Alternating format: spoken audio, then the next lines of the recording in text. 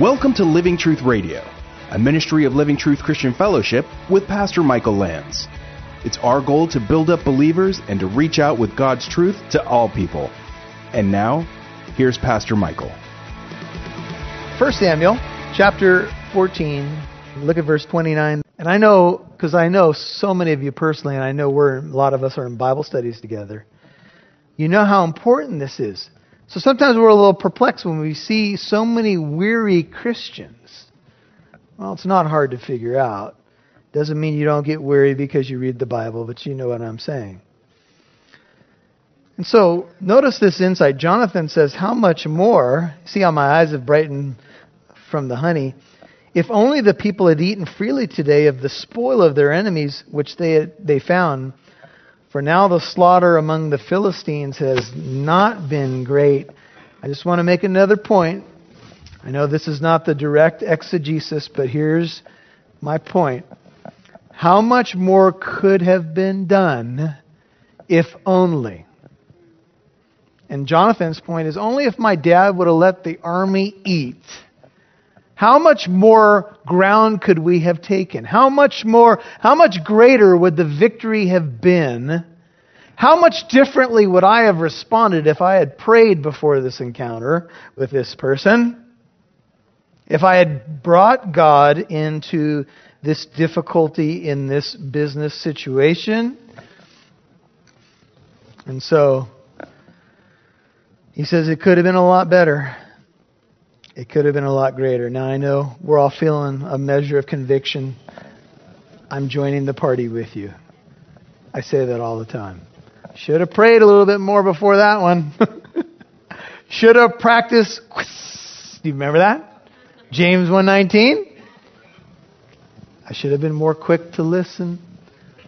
Do you ever go back and look at a relationship that you've had for years and go something like this? I don't know how well I really know that person because I haven't stopped long enough to hear their heart. Wow. And they struck among the Philistines 31 that day from Michmash to Aijalon. That's modern Yalu. And the people were very weary. Now they traveled about, you said, well, you might be thinking, well, the Lord's the one that gave them the victory. He confused the Philistines, but they traveled 18 miles from Michmash to Aijalon in battle. There was long battle, long travel, and the people were reminded, once again, are very weary. And the people, after they had won this victory, rushed greedily upon the spoil and took sheep and oxen and calves and slew them on the ground, and the people ate them with the blood. Now, I don't know if the sun has gone down, and so the people said, well, his oath is over because he had mentioned the day and it's a new day.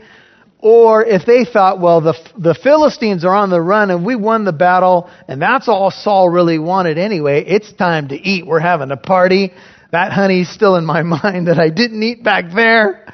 We're eating. And you know what they did? They took the spoils of war. They took the sheep, they took the oxen, they started to kill them, but there was dietary laws, and they were supposed to do this a certain way, and they started eating the animals. There's not even a mention of cooking. I would imagine they threw stuff on the fire, but they started eating them with the blood. How many of you are rare steak eaters? We need to pray for you guys. We were having a conversation over a meal recently with a young man I didn't know. And just getting to know him. And he goes, somehow rare steaks came up. He goes, I like mine with a little blood still on the plate. And I'm like, brother, we need to pray for you. That's just wrong. Well, they weren't supposed to partake of the blood because the blood was used in the sacrifices. And God said in Genesis 9, the life is in the blood. So they were supposed to drain the blood out. It was supposed to be done on an altar and the correct way. But the people said, it's time to eat. They said, this oath is over. And the people went a bit, as they say in modern vernacular, a bit cray-cray. They went crazy, man. The NIV puts it great. It says they pounced on the plunder. I mean, people were taking these animals and they were eating and do you see what's happening here? I hope you can see it. Remember I told you when a leader does silly things, he affects all these people.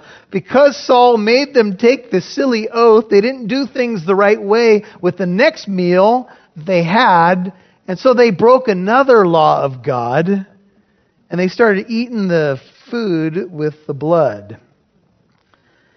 So then they told Saul, 33, and behold, the people, they said, are sinning against the Lord by eating with the blood. And he said, you have acted treacherously. Roll a great stone to me today. And Saul said, disperse yourselves among the people and say to them, each one of you bring, would you notice, me. Is he the priest? Bring me his ox or his sheep and slaughter it here and eat. And do not sin against the Lord by eating with the blood. And so all the people that night brought each one his ox with him and slaughtered it there. Now, Saul had built this altar. Notice it says Saul built an altar to the Lord, and I think it included for sacrifice. And I think there's a bit of sarcasm here by the author. It was the first altar that he built to the Lord. It's amazing how self-righteous Saul can get when other people are blowing it, right? He's making all these mistakes, but now he's saying, well, the people are sinning against the Lord. Tell them to stop. Of course, they shouldn't have been doing it. And Saul said, let us go down after the Philistines by night. Take a spoil among them until morning light, and let us not leave a man of them. And they said, do whatever seems good to you. I don't know if that's a little bit of a sarcastic response like, okay, Saul, whatever, right? So the priest said, look at 36, how about we pray about this one? Let us draw near to God here. Can you see the pattern in Saul's life? Has he not learned yet? He says, we're going to go, we're going to do more, but there's been no inquiry of the Lord at all. And the priest said, hey, let's draw near to God here. The phrase to draw near means to worship, to seek the Lord, to inquire of him. And Saul inquired of God, and he said, shall I go down after the Philistines? Wilt thou give them into the hand of Israel? But he, that is God, did not answer him on that day. Some scholars of Hebrews say he did not give him a positive answer, which could mean that God said no. If we just take the plain reading of the text here, it says he didn't answer him on that day. Now, how many of you have ever run into this dilemma? You're praying about something, right? And you say, okay, God, the pastor said, before I do the next dumb thing I'm considering, to pray. Okay? Here I am. Here's the situation. Clock is ticking. Come on. Hello? Should I wet the blanket? Should you try it? What? Right? What we want is we want an instant answer right now. Do you know, somebody mentioned this. They said, sometimes when you have these little annoyances that happen in life and they've delayed you, maybe the delay is divine. And we're all upset about it. And then we find out if I would have been there 5 minutes earlier, something bad would have happened to me. We get impatient. So we pray about something, but then we give God the timing by which he must answer us, right? So who's God in this equation? Okay, well, at least I prayed about it. You're not answering, so I'm going, right? Well, part of what God does when he teaches you to pray is he teaches you to wait for his answer and his timing. Sometimes we think when we pull the lever of prayer, it's an automatic. I did my part, now God, you do your part, which is what I wanted you to do in the first place. I just sprinkled prayer on it to make it sound spiritual. Wait a minute. Who's directing who here? See, the priest said, no, let's draw near to God. Now, Saul did the right thing by asking the Lord, but the Lord did not answer him right away. It could be that they were using the Urim and the Thummim, but the answer didn't come right away. I just want to park here for a second. If you're praying about something right now, and you don't have a clear answer yet, one good thing to do is to wait. I will tell you from up here, I failed many times. It's not always easy to discern what God may be showing you. And sometimes it takes multiple layers of bathing something in prayer. Sometimes if something doesn't happen right away, maybe there's a divine delay. Maybe God's caused you to wait so that you can find out a little bit more about His will or His perfect timing. And Saul said, 38, draw near here, all you chiefs of the people, and investigate and see how this sin has happened today. For as the Lord lives who delivers Israel, though it is in Jonathan my son, he shall surely die. But not one of all the people answered him. Now here's the deal. Saul's trying to find out why he's not getting an answer quick. And he figures there must be sin in the camp. And so he says, you know what? We're going to find out. I'm calling all the head officials together, all the heads of the families, literally the corners of society, and we're going to find out who the problem is. Problem was, he failed to look in the mirror because the problem was him. You see, sometimes that's the hardest thing to face. Me? No. If things aren't happening spiritually the way I think they should, I can't be the problem. We're going to have to find out what's going on in the camp out there. Right? So he calls all the big shots together, the leaders.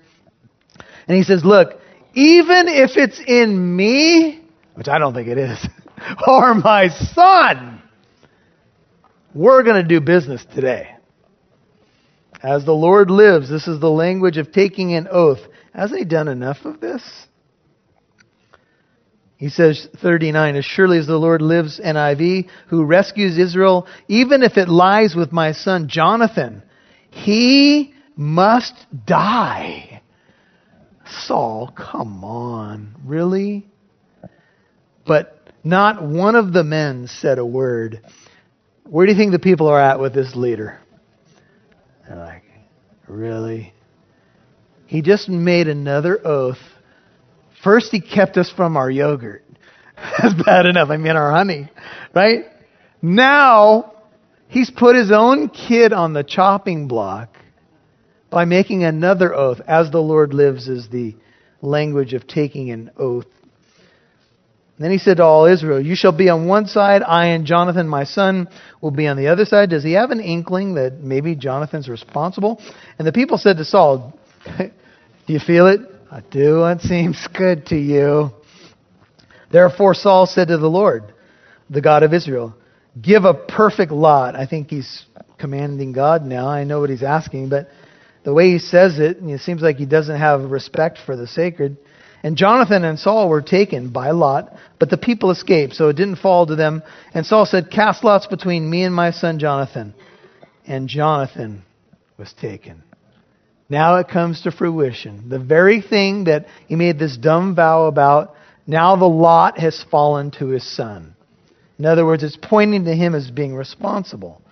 And Saul said to Jonathan, tell me, what have you done, son? Well, let's see. While you were up under the pomegranate tree, me and my armor bearer, for the second time, took down the Philistines while you were up there doing who knows what. When I came back, you had all your people starving in the forest. I saw some honey. I didn't hear about your stupid vow. Can you imagine this conversation? Because I had left, you didn't notice I had gone, but I had left to win the battle that you wouldn't fight. Right?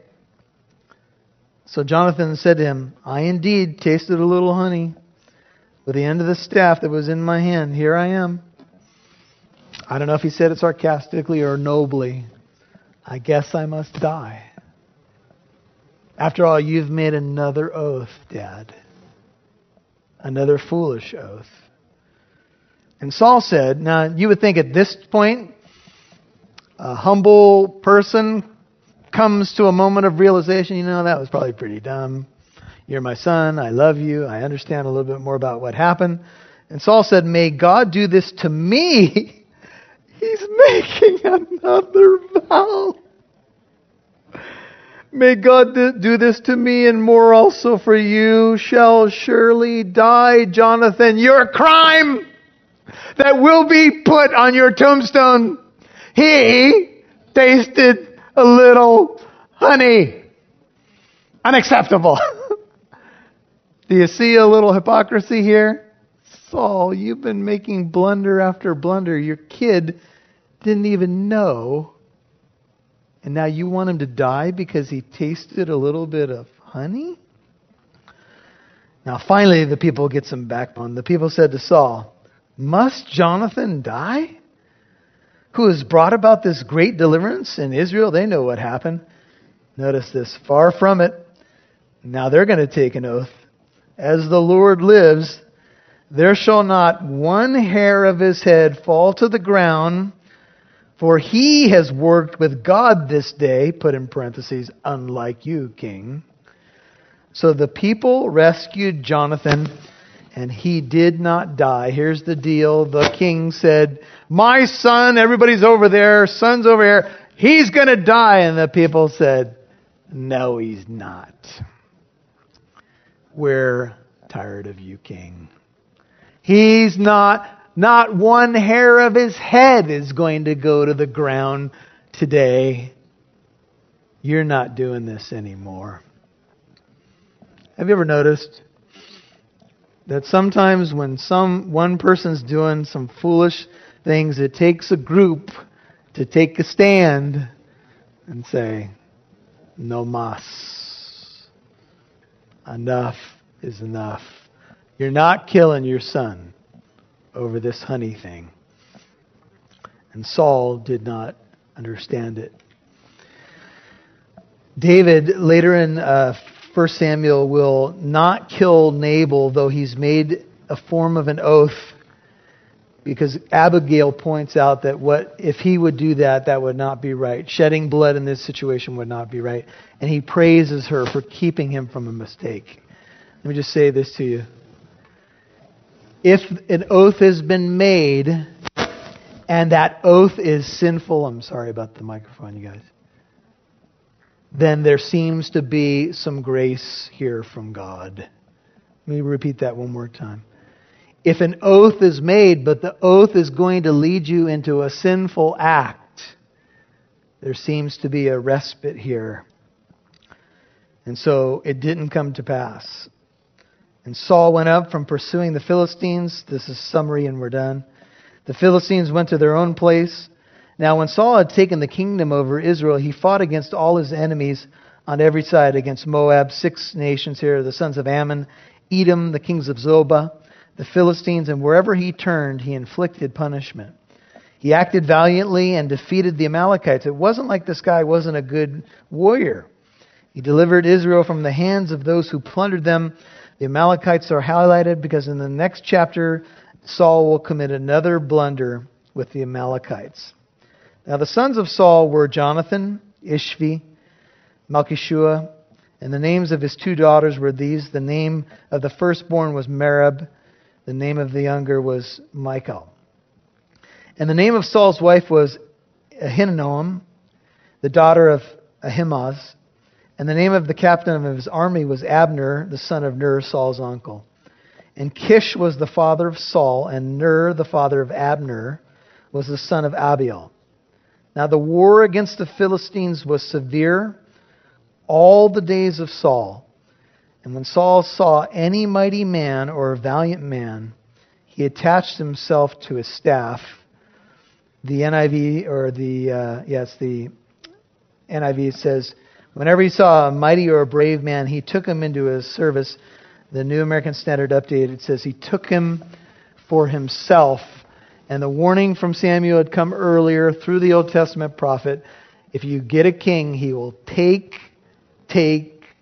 take and take some more. And that's exactly what Saul did. And unlike David in 2 Samuel 7:1, who had rest on all sides, Saul never had rest. All the days of his life, listen to this as we close, and the Philistines ended up killing him. And what's interesting is at this moment that's pivotal, instead of pursuing the Philistines who were on the run, he went back home, and we do see that he had some victories here, but ultimately he never had rest. Never. Why do you think Saul lacked rest? Because he never really trusted God. So let's apply it to ourselves now. When we lack rest, when we're all fidgety and nervous and we're keeping up at night and we're on that rack being stretched that we talked about last week, right? It's because we're not trusting God. Am I saying that trusting God is easy? No. But I'm saying that when we do, we find rest in Jesus Christ. Who do you identify more with? Saul or Jonathan? If you were to measure yourself honestly tonight, let's go up and just raise our hands. I'm just kidding. I'm not going to have you. Now you might be over here. You might say, you know what? I can empathize more with Saul. I'm more like him. Here's the good news. You're still alive. You're still breathing. And you can grow. Amen? And God is the author and perfecter of our faith. And that's what He's doing in our lives, is trying to grow us. So that's why we're here, because none of us have arrived, including yours truly. That's why I need these stories. Because the Old Testament was written that we might not repeat the mistakes of Israel, but we might take the way of escape, indeed the way of peace, who is Jesus Christ. Let's pray. Father, thank you for your word. This is challenging stuff, no doubt, but thank you that it's real, it's true to life, it's what we go through. We can see Saul's blunders and how his lack of faith and trust in you impacted so many people, including his own son. It almost cost his son his life. Lord, thank you for your grace, because many of us can think tonight of how we could have lost so much more, but you've given back to us the years that the locust has eaten, because you're a gracious God. The next chapter will tell us that you regretted putting Saul in this position. And the reality of life, Lord, is that we want to put feet to our faith. Help us, Lord, because we feel weak oftentimes. We can doubt. We can be so much like Saul. Make us more like Jonathan. Give us a heart like yours. Let us step out in faith more. Let us act in obedience more. Let us trust you, even in the things that we don't get, the things that may not even make sense to us. Like, how could I possibly do that? Let those be new and fresh areas of obedience for us. We know you're going to meet us there and bless us. We just thank you that your word is like honey to our lips. Jesus, you are sweet to our souls. Help us to walk in your ways the rest of this week. In Jesus' name I pray. Amen. Thank you for listening to today's program. If you'd like to listen to this message again, learn more about our church in Corona, or to access archived messages, go to livingtruthradio.org and click on the Church tab. You can follow us on Instagram @LivingTruthCorona, or download the Living Truth Christian Fellowship app on Apple and Android devices. Living Truth Radio is a listener-supported ministry. You can partner with us by donating at livingtruthradio.org.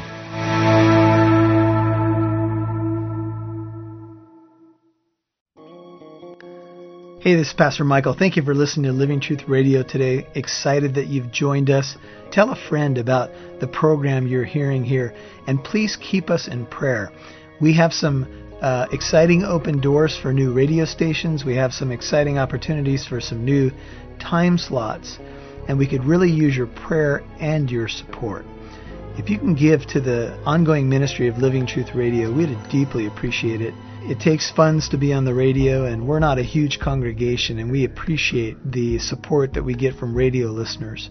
You can give to our ministry through our website at livingtruthcorona.org. If you're anywhere near the Inland Empire and you don't have a home fellowship, you're not connected with a local church, we'd love to invite you to Living Truth Christian Fellowship.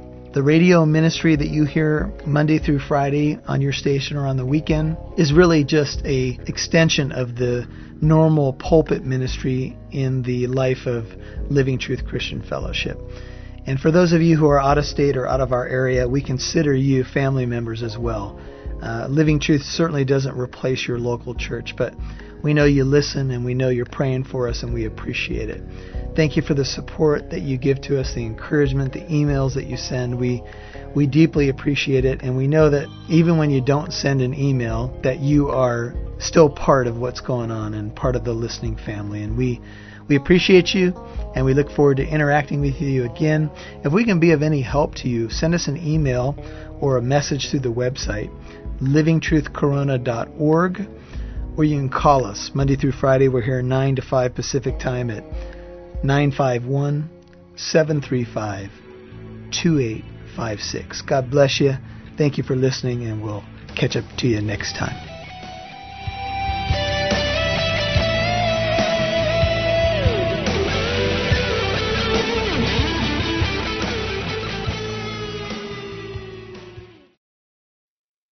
Thank you for listening to today's program. Our mission is to get the truth of God's Word out. This is our passion. We want to impact as many people as possible, and we have an opportunity to expand this radio program, and we need you, the listener, to partner with us in prayer and in giving. You can give to our ministry through our website at livingtruthcorona.org. That's livingtruthcorona.org.